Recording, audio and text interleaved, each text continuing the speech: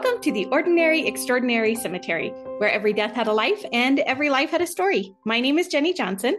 Hello, and I'm Diane Hartshorn. And you guys are in for a treat.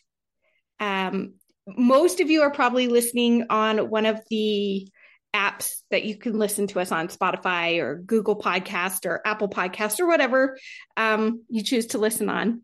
However, today's episode is the first, hopefully, fingers crossed, of many that work out like this, but we are actually filming this as well as recording this, and it is on our YouTube channel, The Ordinary Extraordinary Cemetery. So if you want to go back and watch it, you can actually see Diane and I in person as we're recording. You see me take my cough drop right out of my mouth right before we started. So it's going to be awesome. Yes, but we thought it would be fun to start. We do have some of our episodes uploaded to YouTube, but not with video of us. Right. But we discussed after we recorded last week's episode, we thought it would be a lot of fun to maybe do this, that our listeners might enjoy actually seeing us on occasion. And the other upside to doing this is, if you're watching us, you can see behind us the Tate headstone, and Tate, James and Olivia are the focus of today's episode. So Diane went to find a grave in this case and found a picture of the headstone of the couple that we are featuring in today's episode. So it was taken by L. Ferrari. I don't know if I'm saying this person's last name right. It's F-E. I can't read. Ferree. And the picture was posted on February 16th or February 5th, 2016. I apologize. So this particular grave is nice to be able to feature the person's grave. Well, in this case, people, because it's a couple, two people who we'll be talking about for this entire episode. And since it's in Georgia, it's one that Diane and I cannot just pop over and visit anytime we want, because we are not in Georgia. It would be nice. I wish we were, but we're not. Well, if we happen to be able to make it to the Association for Gravestones annual event this year, it will be in Atlanta. And I would think that this particular cemetery is probably on the list of cemeteries to visit while you were in Atlanta. But even if not, if you're in Atlanta, visiting Atlanta, this is definitely a cemetery you should take time to visit because it is one of their more historic cemeteries. A beautiful cemetery. Yes. So today is the first day of February and the first week of our month-long celebration of love, which I forgot to totally bring up last week in last week's episode because I didn't realize just how close we were getting to February when we recorded last week. So yes, all month long, we will be featuring love stories of some sort. Last year, our most popular love story happened to be the one that we did on the horse that served in, was it the Korean War, World War I? Oh, no, now I have forgotten. We've done so many stories since then. I don't remember. I don't want to say World War I and have it be the Korean War. I know. I feel like this is really bad on our part. I'll go back and double check it. But last year, that was, of our love stories that we featured, that was the most popular episode. But we know how much people love animals. So I'm sure that this year's animal, which we haven't decided on yet, but we will feature another animal love story of some sort this month. I'm sure folks will enjoy that episode. It is also the beginning of Black History Month. So we are able to bring you a story of true love that celebrates both love and Black History Month. Today, we take you to Atlanta, Georgia's historic Oakland Cemetery and the gravesite of James and Olivia Tate. You must kiss Jimmy and little Mary Olivia for me and tell them their papa would give anything he had in this world to see them both. These words were written in a letter from James to Olivia circa 1863. At the time, both were still enslaved, and even though they were married, they did not live together. Birth records for James and Olivia are non-existent, but based on census records and other documents post-Civil War, We know that James was born sometime between 1826 and 1834 in Elbert County, Georgia, and Olivia between 1837 and 1840, most likely in South Carolina. James was the son and property of his enslaver, Horatio Tate. He was taken from his mother at birth and never knew her. According to records, James was taught to read and write by his father, even though it was highly illegal at the time. In 1829, Georgia law stated, if a white person teaches a free Negro or slave to read or write, he is fined $500 and imprisoned at the discretion of the court. If the offender be a colored man, bond or free, he is to be fined or whipped at the discretion of the court. Of course, a father may be flogged for teaching his own child. So his learning to read, and he apparently kind of grew up alongside his half brothers who were white, and got a lot of the same education in that respect. But if it had been found out what he was doing or what his father was doing at the time, would have led to a lot of trouble. Olivia Parham was enslaved by John Parham. It seems the family lived on several different plantations between South Carolina and Georgia.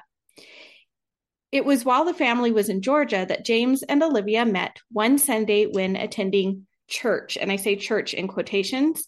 A brief aside on church for many enslaved people. According to pewresearch.org, interactions between enslaved people and Christian missionaries and other evangelists led to the spread of Christianity among Black Americans.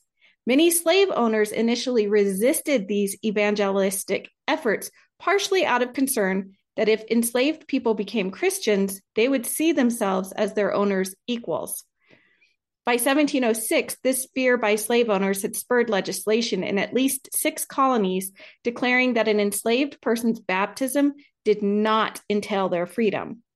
In addition, many enslaved people who did become Christians had to deal with restrictions by masters who forbade them from attending church or prayer meetings. To get around these restrictions and for alternatives to sermons by white clergy asking them to obey their owners, many Christian enslaved people held secret services with distinctive styles of praying, singing, and worship. These services were typically held in their cabins or in nearby woods, gullies, ravines, and thickets. When James and Olivia first met, it was at a location between plantations referred to as the Brush Arbor. James began to court Olivia by taking walks with her each Sunday, and eventually he asked her to be his wife. Now, and just to point out, though, this particular group that was meeting on Sundays, they were all enslaved on various plantations. They were meeting with their plantation owners' knowledge in this case, but they still didn't have, like, at that point, an actual church building where they met. They just would get together to worship on Sundays. Of course, marriage between enslaved individuals was not legally recognized at the time. Archives.gov says slave marriages had neither legal standing nor protection from the abuses and restrictions imposed on them by slave owners. Slave husbands and wives without legal recourse could be separated or sold at their master's will. Couples who resided on different plantations were allowed to visit only with the consent of their owners. Slaves often married without the benefit of clergy, and as historian John Blassingham states, the marriage ceremony in most cases consisted of the slaves simply getting the master's permission and moving into a cabin together. However, James went to his father and asked if he could arrange for him and Olivia to be married. Horatio Tate and John Parham consented to the marriage, although James and Olivia each remained living full-time with their enslavers. They were, however, allowed to spend a certain amount of time together, and this allowed them to conceive their first 2 children, James, Jimmy, and Mary Olivia. Not long after Mary Olivia's birth, however, the Parham family, along with their slaves, relocated to Mobile, Alabama. James asked to buy Olivia's freedom, but was denied. Sadly, Black slaves were seen and treated as cattle cattle that couldn't possibly understand the love, true love, and they were told to just find other spouses among those that they were enslaved with. This was something both James and Olivia were unwilling to do. Unlike so many other enslaved couples, however, James and Olivia were able to keep in touch through letters, as James taught Olivia to read and write. In one letter, James wrote, "For I cannot think of any other woman, nor love any other but you, my dear wife." Letter writing was risky, of course, as it could get both James and Olivia in serious trouble. But they persisted, and fortunately, some of their letters survived and are now on file at the New York Public Library. Oh, I mean, that's amazing in and of itself. Right? The winds of change swept through the nation, and especially in the southern United States with the end of the Civil War in 1865, bringing with them the promise of freedom for those who had long been shackled by the chains of slavery, like James and Olivia. James was given a small amount of money from Horatio Tate, which he took to Atlanta, where he opened the first Black-owned business in the city, James Tate and Sons Dry Goods.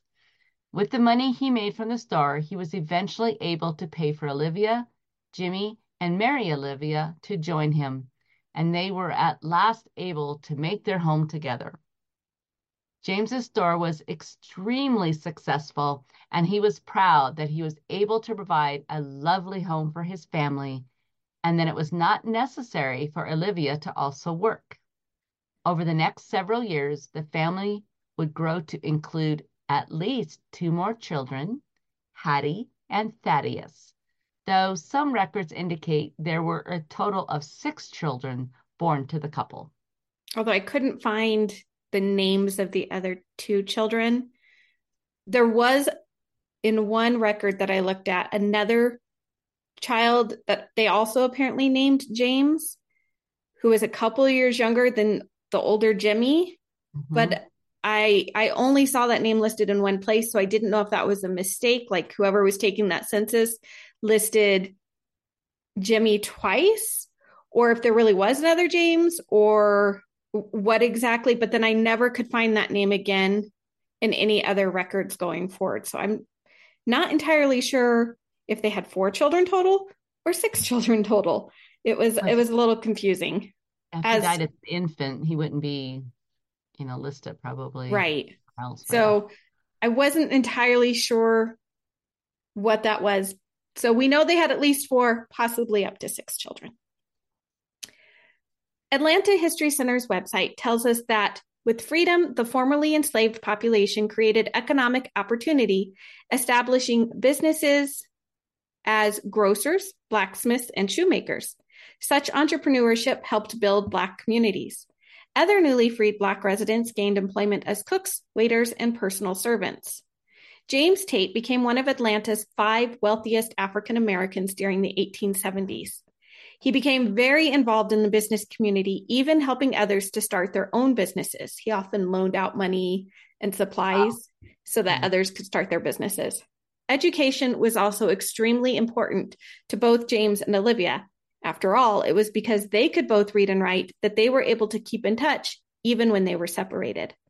James, along with his good friend Granthian Daniels, formed the first school for Black students in Atlanta using a boxcar that had been donated to Friendship Baptist Church by the 9th Street Baptist Church of Cincinnati, Ohio.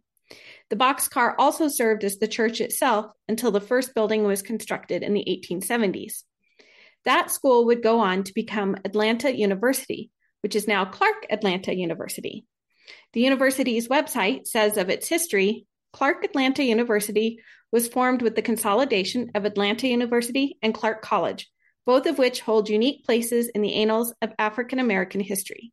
Atlanta University, established in 1865 by the American Missionary Association, was the nation's first institution to award graduate degrees to African Americans.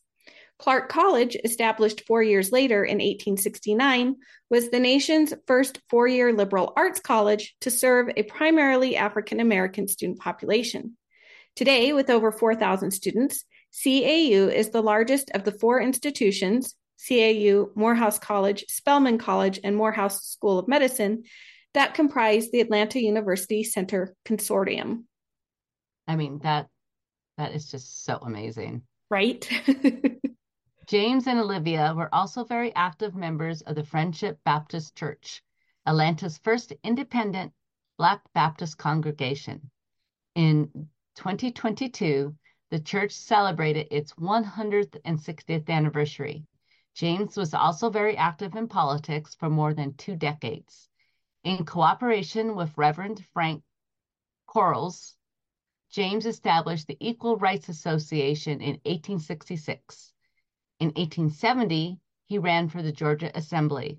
He delivered the Black vote from Atlanta's 3rd and 4th wards to the Republican Party in the city council race, and in 1879 organized African American Republican ward clubs.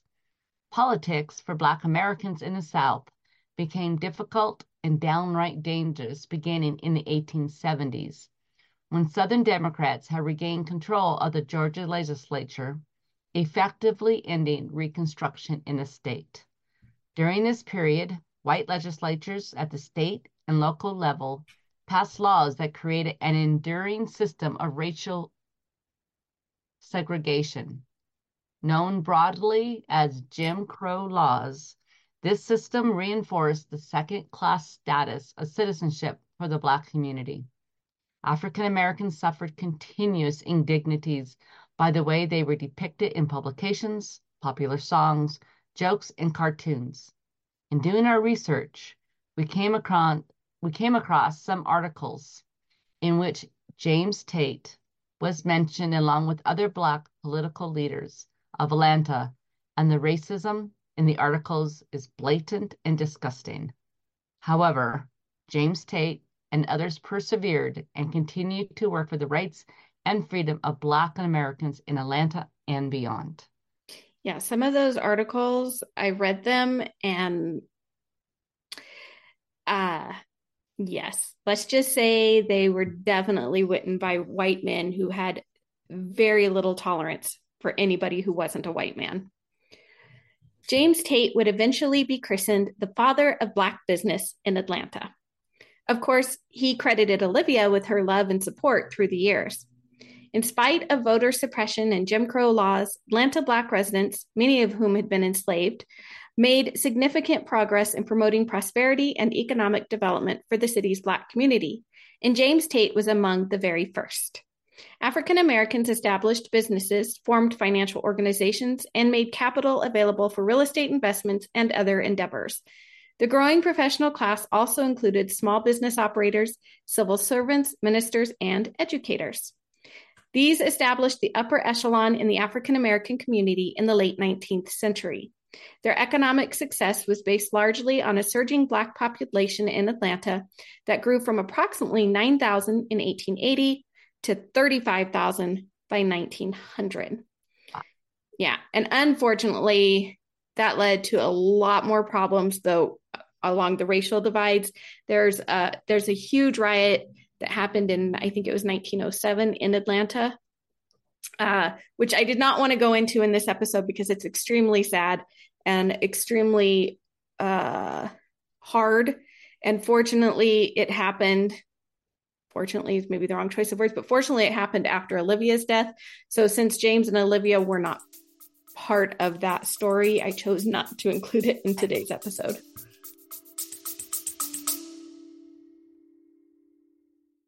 Bloody FM presents Hometown Ghost Stories, a paranormal podcast that investigates a new town every week, bringing you all the hauntings, from haunted houses to castles, bridges to asylums, wandering spirits to demons. Over 100 episodes covering different towns all over the world. Tune in to Hometown Ghost Stories live on YouTube every Tuesday night at 9 p.m. Eastern or on any podcast platform and find out if your hometown is haunted. James Tate passed away on August 29, 1897, and was laid to rest in the Tate family plot in Oakland Cemetery. Olivia would outlive her husband by 10 more years, passing away in 1907. Prior to her death, she lived with her son Thaddeus and his wife Mamie. Olivia was laid to rest next to her true love, and they share a granite headstone that says Tate. James Tate died 1897. Olivia, wife of James Tate, died 1907. Their graves are surrounded by those of their children and their spouses. And I forgot to mention, so if you're watching this on YouTube, you can see it. But if you're just listening, like in your car or whatever, I forgot to mention the two top corners of their grave marker have daisies carved into it. It's very simple, but very pretty. I really like this particular headstone. Oakland Cemetery is Atlanta's oldest public park and final resting place of many of the city's most notable citizens. The first 6 acres were established in 1850, and it was officially named Oakland Cemetery in 1872, and now comprises 48 acres of grave art, trees, and gardens. In 1976, the cemetery was added to the National Register of Historic Places, and its Friends Group, now the Historic Oakland Foundation, was begun. 2 years later, in 1978, the cemetery hosted its first Sunday in the Park birthday celebration, which continues to this day. At the first celebration, a modest crowd of visitors, and they didn't give an exact number, the website just says modest, a modest crowd of visitors enjoyed touring the cemetery, listening to bagpipe music, and hearing about upcoming and current restoration efforts at the cemetery. More than 40 years later, the Sunday in the Park celebration continues, welcoming quite a few more visitors, more than 3,000 in 2018, who enjoy food trucks, music, living history performances, a scavenger hunt, and more. In 2006, they hosted their first Halloween celebration called Capturing the Spirit, in which costumed volunteers tell the stories of notable Oakland residents throughout the cemetery after dusk. The story of James and Olivia Tate was one of the stories featured in the 2021 tour.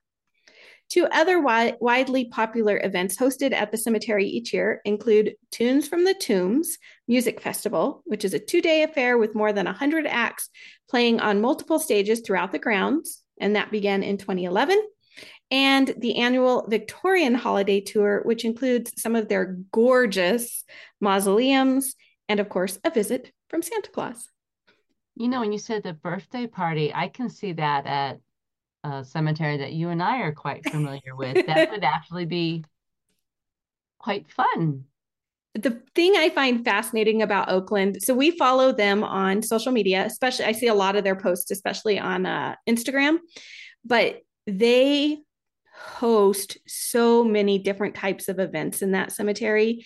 The Oakland Historic Group or Foundation, which is it was originally their Friends Group, and it has grown beyond that. But they work in conjunction with the city and like the Parks Department, and they do stuff all year long. There's events now. It's actually currently closed this month, in particular, through January. I guess, well, this is coming out February 1st, but it's still January as we're recording this. They've been closed for some maintenance and some other things for the month of January, but I think they're scheduled to open back up in February. But if you go to their website, they do so many events and activities throughout the year that help with the preservation efforts, obviously, of the cemetery, the upkeep of a lot of historic grave sites and monuments that are within the cemetery. And it just really tells the history of Atlanta itself. I've actually written to Oakland, I think twice now, to see if we could get any of their representatives to join us on the podcast, because I would love to learn even more about the cemetery. I haven't heard back from them, but of course I wrote shortly before the holidays. And again, they have their own holiday events. And I know from following them on social media that October, November, December, huge months for them to be hosting all of these events and having people out. And of course, being in Atlanta, they can do things a little bit more year round in a way that like we don't get to do here in Colorado. Yeah, we have a brief, well, it's a mid-sized window to be able to do things in the cemetery. Yeah, once the snow hits and it covers everything, it becomes more difficult to do a whole lot in a cemetery in Colorado. But Oakland, they're a fascinating cemetery, and they have one of the most historic Black sections in the city in their cemetery that's actually marked, where the graves are actually marked, and you can go visit them and you can learn about the people buried there, which is sometimes a challenge for Southern cemeteries. Yeah. We've mentioned it before, a lot of before the Civil War, when they were still slaves, a lot of them were buried on the plantations or near the plantations, but their graves were not marked. And so we don't necessarily know where all of them are. And it's been long enough that some of them probably no longer, even if you were to be able to dig up what you think would be a burial site, they may no longer exist. So depending on how because they wouldn't have been embalmed or anything. So, yeah. So Oakland Cemetery is fascinating. The reason I brought them up today, like I said, I've been trying to contact them. I'd love to have them on the podcast. But when I was looking for love stories that were related to a cemetery, the video from the 2021 Capturing the Spirit performance came up with the two actors who were portraying James and Olivia. And I will have it linked in the show notes if anybody wants to go and watch it. It's a lot of fun to watch. They did such a good job portraying the couple. And I really enjoyed having participated in events like that. I really enjoyed watching them do it. They did a phenomenal job. Yeah, you have an appreciation that other people may not have. And didn't we have Liz Tappan with A Tomb with a View podcast? Was it episode number 68? Episode 68 of her podcast. She actually talked with the director of preservation at Oakland Cemetery. So if you go back and listen to Tomb with a View and you go to episode 68, she had a lovely conversation with, and I don't remember the director's name. I just remember she was the director of preservation, but they talked about not only the preservation efforts at Oakland Cemetery, but in general, like for most cemeteries and stuff, the things that have to happen. But it's definitely a good insight to learn a little bit more about Oakland. And Liz, of course, herself is based out of Atlanta, so she is very familiar with this cemetery and has visited it often. But I wanted to throw that shout out in case anybody wants to learn more about Oakland Cemetery before we have a chance to feature more of the cemetery on our own podcast, because Liz is probably a much better expert on that one than we are. She's a great resource, and yes, so much fun to have. Oh, yes. We thank you for taking time to join us today for this ordinary, extraordinary story. To learn more about the story we shared, please visit our website, The Ordinary Extraordinary Cemetery, where you can find the resources we use to research this episode. And please don't forget to visit us on social media, where we share all kinds of cemetery photos, quotes, tidbits, and more. We are on Facebook and Instagram at Ordinary Extraordinary Cemetery, and on X at OrdExtraCem. If you enjoyed this or any of our episodes, please consider leaving a 5-star review and a comment on Apple Podcasts, Spotify, or our website, or even right here on YouTube. Your positive reviews and enthusiasm for our show help others who love cemeteries and history to discover us and all of our ordinary, extraordinary stories. Until we meet again.